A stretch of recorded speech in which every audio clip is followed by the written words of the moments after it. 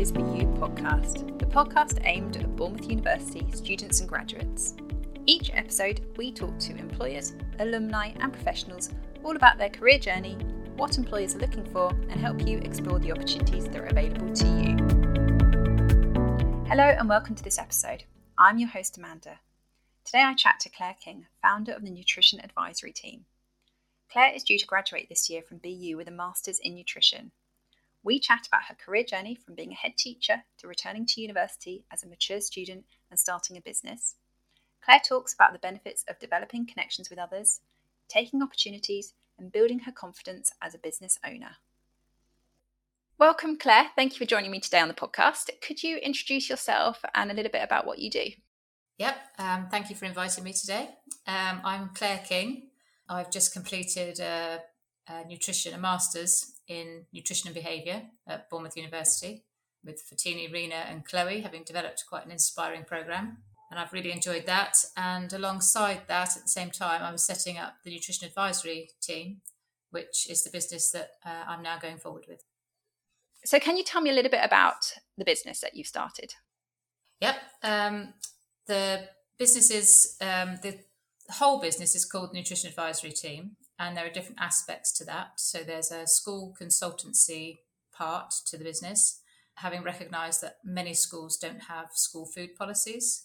There's an opportunity for schools to contact our team and create a whole school food policy that sets out their aims and ambitions alongside what they're currently doing, so that if somebody came in and observed what they were doing, it's very clear that they're making progress towards a specific goal.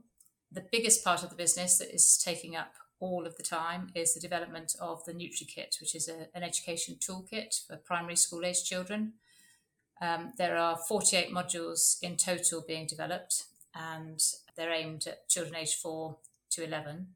Ultimately, they're science-based, evidence-based resources that encourage children to think about food systems, how nutrients impact upon them. I mean, obviously in schools these days there are sort of 14 key allergens that school food caterers try to avoid.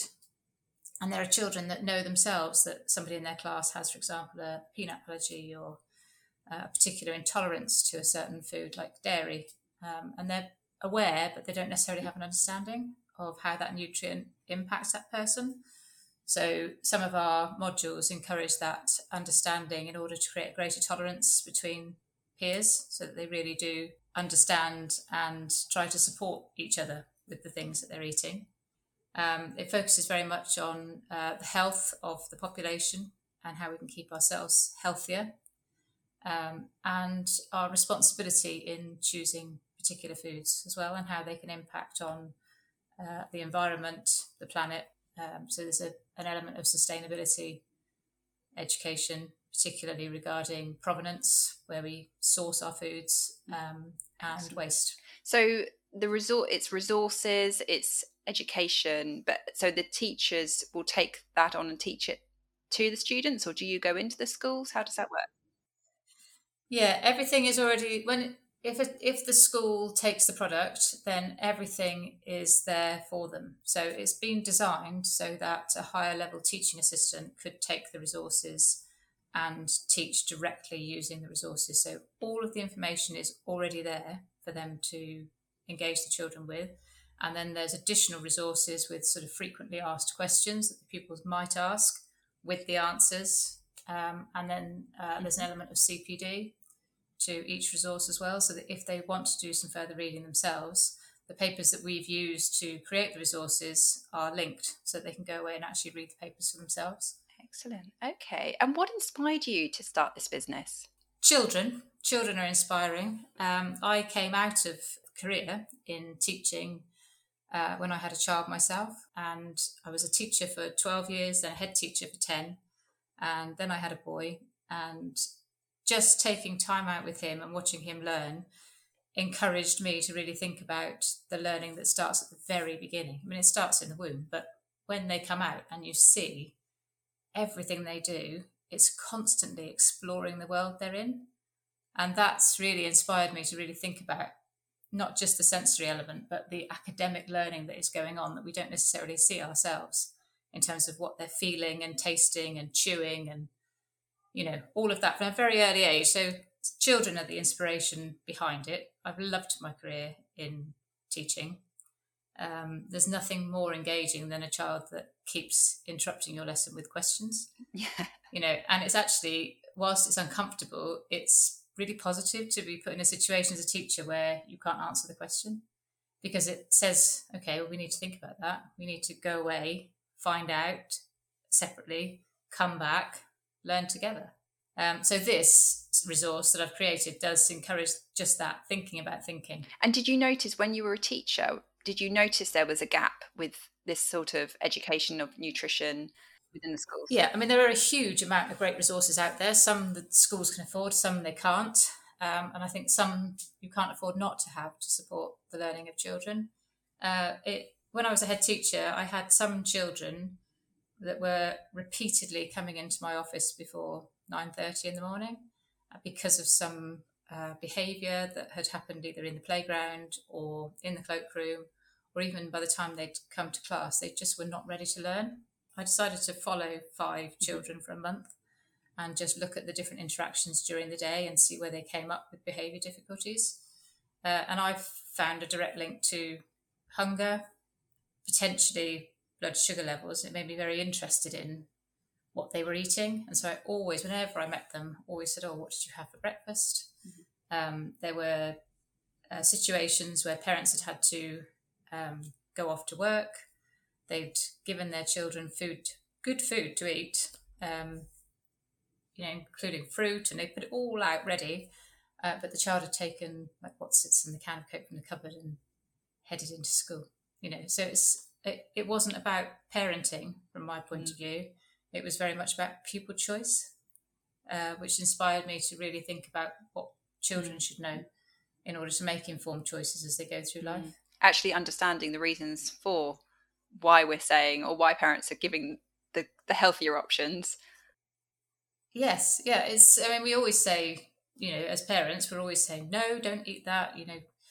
That's got too much sugar in. I don't want you to have that fizzy drink. But we never necessarily say, this is what the fizzy drink will do. And that's a behaviour that neither you or I want to see. So we just say, no, no, I'm not having it.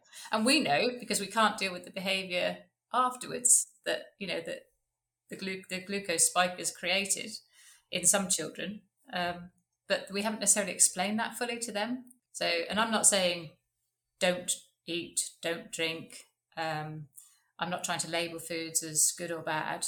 But what I do want children to understand is that some foods will have this effect on you, some foods will have this effect on you. And if you eat foods in this particular order, you can change the effect the foods will have on you. And you can therefore manage it better, which leads to managing, elements of being tired and more alert as well, which actually helps them to form better in learning or in the physical activity that they're trying to undertake. It has that knock-on effect, doesn't it? It's on so much, on behaviour, or like you said, on learning, and it comes down with what we're consuming. But I guess, we're not always teaching our children why. It is just don't, or oh, it's too much sugar, or oh, well, it'll damage your teeth. I'm guilty of that as a parent. Yes, yeah, and it's true. Too much sugar can lead to dental caries issues. And it's not a bad thing to mention that too. But there's more. But it's also the industry has made foods with a particular bliss point, and that's what we seek out when we seek out the foods that are perhaps not as good for us. With your masters in nutrition, did you study that because you had this business idea, or did you study it and then the business idea came about from it? No, I had the business idea during maternity leave, and I wrote it all out I downloaded one of those Google business forms, and I wrote it all out on there, and then decided that I didn't actually have the qualifications to do it. And what I didn't want to do was just go and employ a whole load of nutritionists and start the business. I needed to be authentic in what I was doing. I need to understand exactly how it works myself. So I applied to do the masters, and luckily was accepted, even though I have absolutely no biochemistry background, which I say would have been useful to have had that, but I did have the psychology, which links with the nutrition and behaviour aspect. So some of the learning was comfortable and inspiring and really enjoyable, and some of the masters was just, whoa, I'm really back at school here.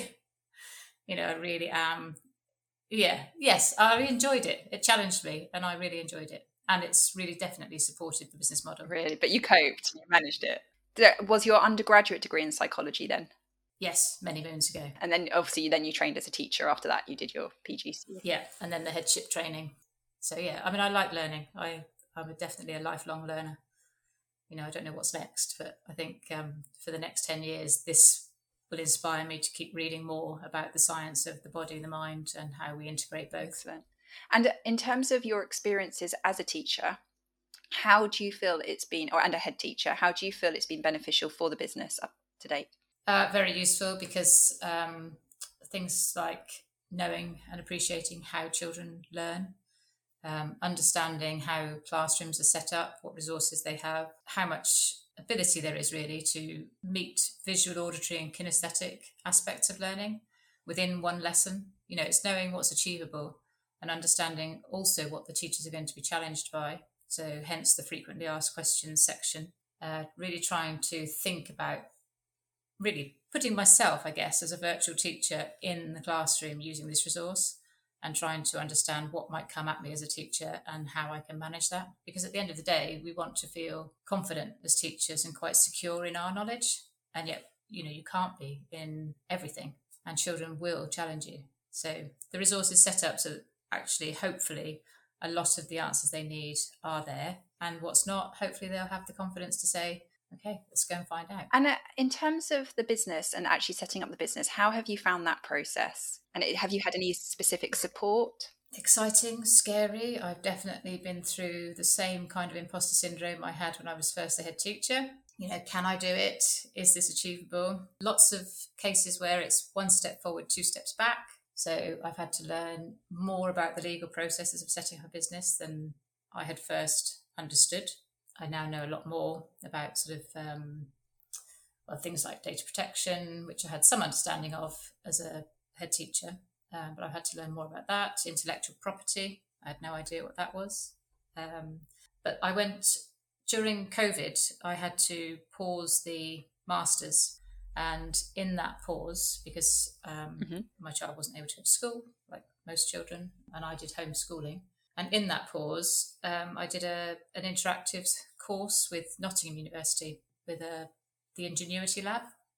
That was the beginning of understanding how to set up the business with all of the legal aspects. So the Ingenuity Lab, and I know you took part in the Ingenuity Challenge. Was that separate from the Ingenuity Challenge? No, it's all together. So as having done this, having started the masters, I met lots of like-minded people that were exploring nutrition because they had reached a certain age and not understood themselves what nutrition has as an impact on their body. I met lots of different women the same age as me that were doing the same course, and that was really exciting to see. They'd all come from different paths. So there was a chef, there was a health coach. There were people that were coming and changing their careers slightly or enhancing their understanding to support their career.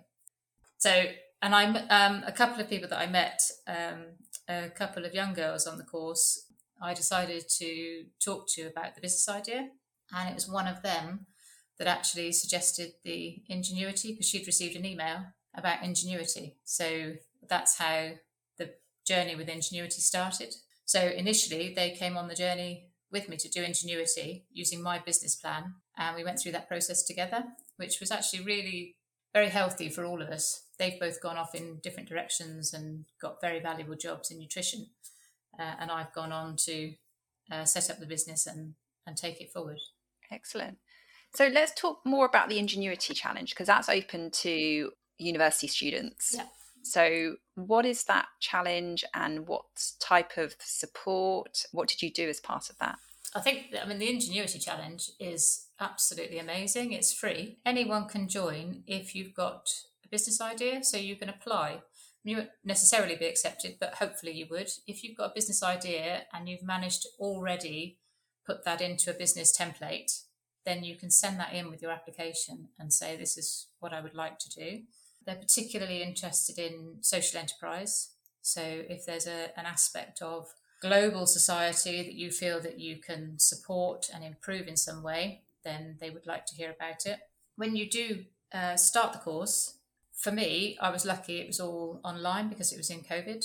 And you can either join at the time or you can see the recording later, and you can still do all of the tasks and access the workshops. The workshops were all face-to-face, but set at a time that did work. You could say if it didn't, and then some things were flexible, particularly during that time. I met really interesting people that were setting up businesses. Some were already established and wanting to improve, and some were like me, just beginning with the seed of an idea and wanting to understand everything there is to know about setting up a business. There are mentors on the course and they get assigned to you. Again, really inspiring people. So on there, I met a man who had set up a gambling awareness business, primarily because he'd had gambling issues himself. And he's gone on to set up an amazing business that now is here and in America and is impacting on people who have suffered in terms of mental health because of the gambling addiction. Ingenuity Lab works with people who really want to give something back, and it's all free advice, and you can ask them questions. You can really try to understand the difficulties that they've had, and they share openly and honestly so that it helps you to understand a bit more about the journey that you're about to embark on. Amazing. Sounds really good. And was there a funding available as part of that to compete for as well? You could, at the end, if you completed the course, there was an opportunity for some to apply for funding, and you could go and pitch for funding. Yeah, so I went to pitch for some money, which is an uncomfortable position to be in the first place. But yeah, you go into a room, you pitch to an audience, and it's like a panel of experts that are asking you lots of questions about how could your business possibly impact here, there. You have to give evidence to support, how you're going to take it forward to show that it's going to be tangible and it is going to happen. And I was lucky to actually receive some funding, which helped to get me started. So I've been able to put together a website, been able to outsource some work to qualified nutritionists. I've also been lucky to encourage people to volunteer in a capacity to help validate some of the materials. Yeah, and the funding is small, but each small chunk that I hopefully will get in the future will gather pace, and that will help to bring everything to fruition. Excellent. So it sounds like the Ingenuity Challenge that initial pot of funding actually helped you get started. Kickstarted it. Kickstarted everything. Yeah, to be honest, it wasn't the money that kickstarted it. It was the confidence that getting the money gave me. So that assurance, that validation that everything that I had in mind to do was actually appreciated by intelligent academic people, just that really pushed me forwards. Excellent. That's really good. And I think sometimes that is what we need, isn't it? Because we can, like you've talked about imposter syndrome before, and confidence, setting up a business and having that business idea, it can be hard, and knowing if it's the right thing to do, and actually having somebody to say, yes, this is a good idea and here's some money because it's such a good idea. Yeah, you need a believer. It's like having a classroom of children and knowing that you've got a couple in there that lack self-confidence in a particular subject, often maths or English writing stories. They think they can't, and it's, you nurture and encourage them, and hopefully you become, the person that's backing them to feel confident enough to achieve that. Well, I feel like I had that sort of pat on the back that said, yep, go on, launch forwards, have a go. So yeah, there's nothing like it. It does, if somebody believes in you, it just makes you feel more confident about what you're doing.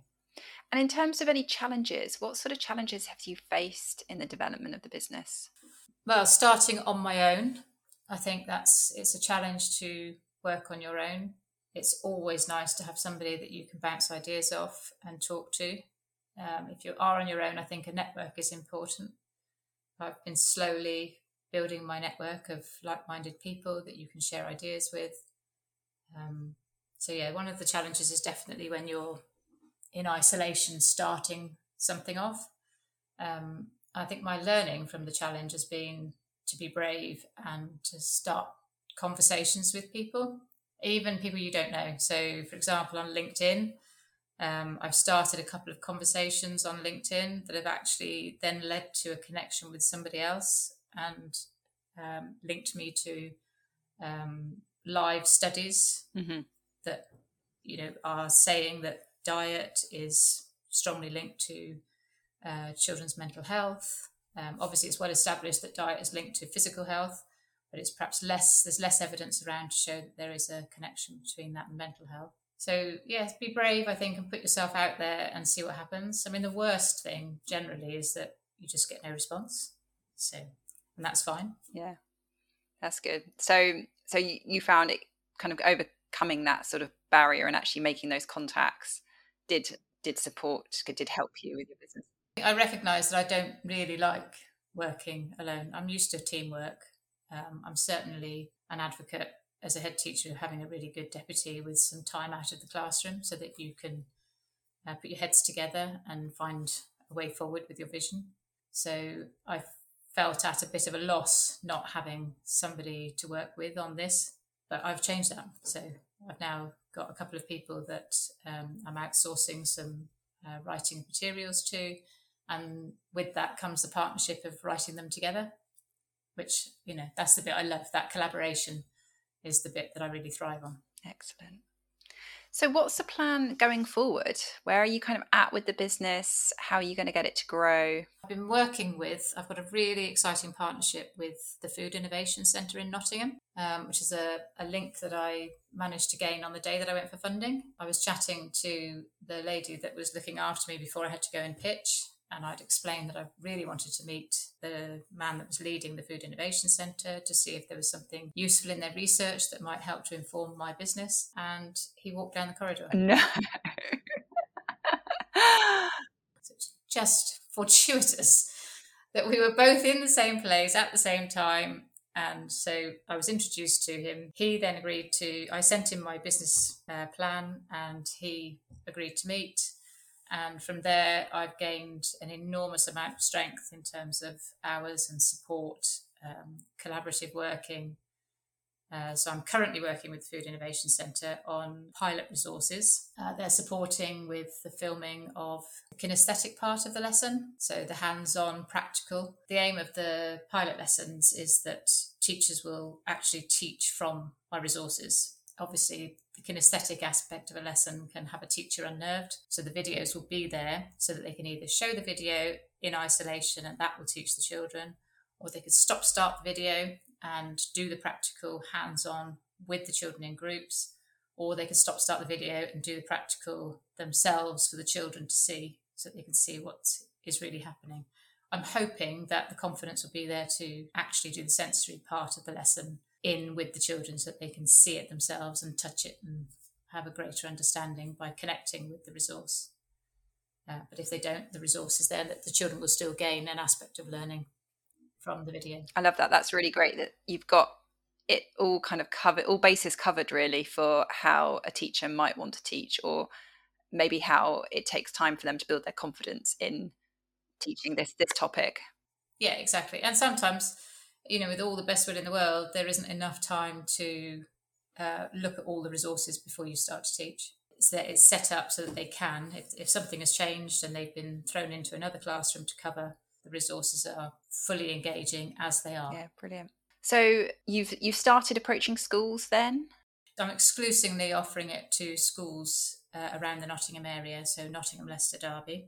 So the pilot will be there. That's where I gained the funding from Nottingham, and I'm working with the Food Innovation Centre. So it makes sense to use the schools in that locality for this pilot.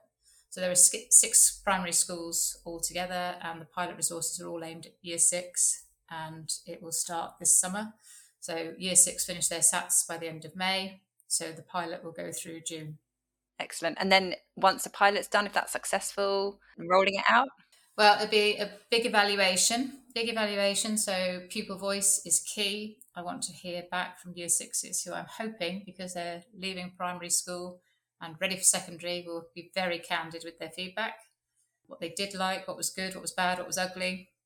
That will help me to improve the resources even more. And then I will give the resources to the further resources to the pilot schools to use as a thank you for taking part, and then launch selling some resources to other schools and continuing to create the rest of the modules.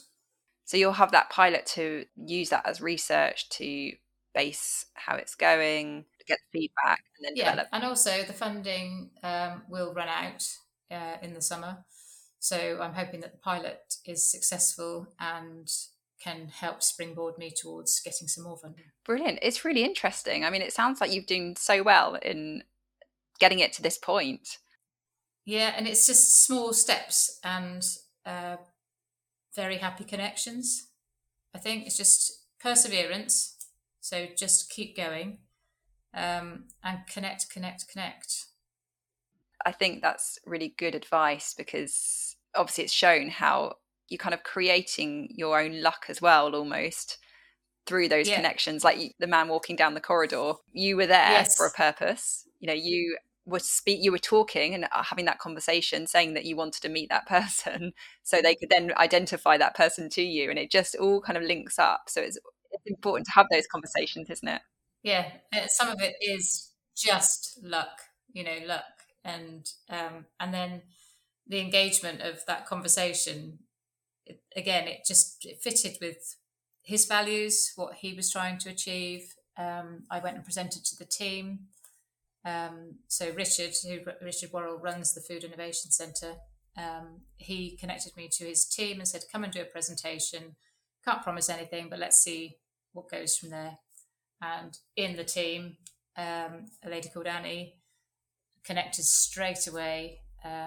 She asked hundreds of questions during that presentation because she really wanted to understand what I was doing, where it was going, what if, and created the biggest sort of challenge within that conversation. But I could tell that she was doing it all from interest, because she was completely engaged with the idea of what was going to be taken forward. And so it's Annie that I'm directly working with now.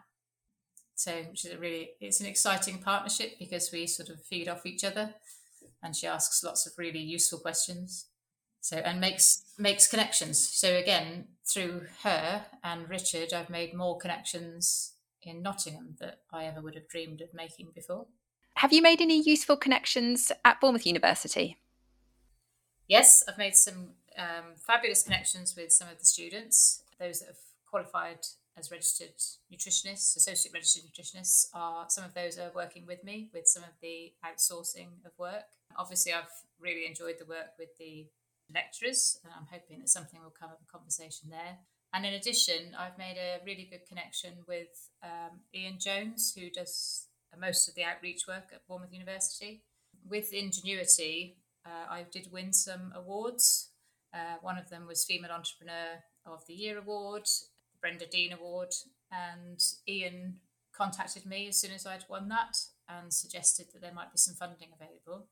Difficulties have arisen with the funding, but this year he's made contact again, and there is a small pot of money that I could use towards the animation. So I'm now in a position where I'm talking to Bournemouth animation team, using that pot of money to hopefully support the lessons with some exciting animation that the children will be hooked on, and hopefully will consolidate their learning in particular areas in the modules. Excellent. That's really great. So BU have provided that funding to potentially build those animations. Yeah, and that will support the pilot lessons.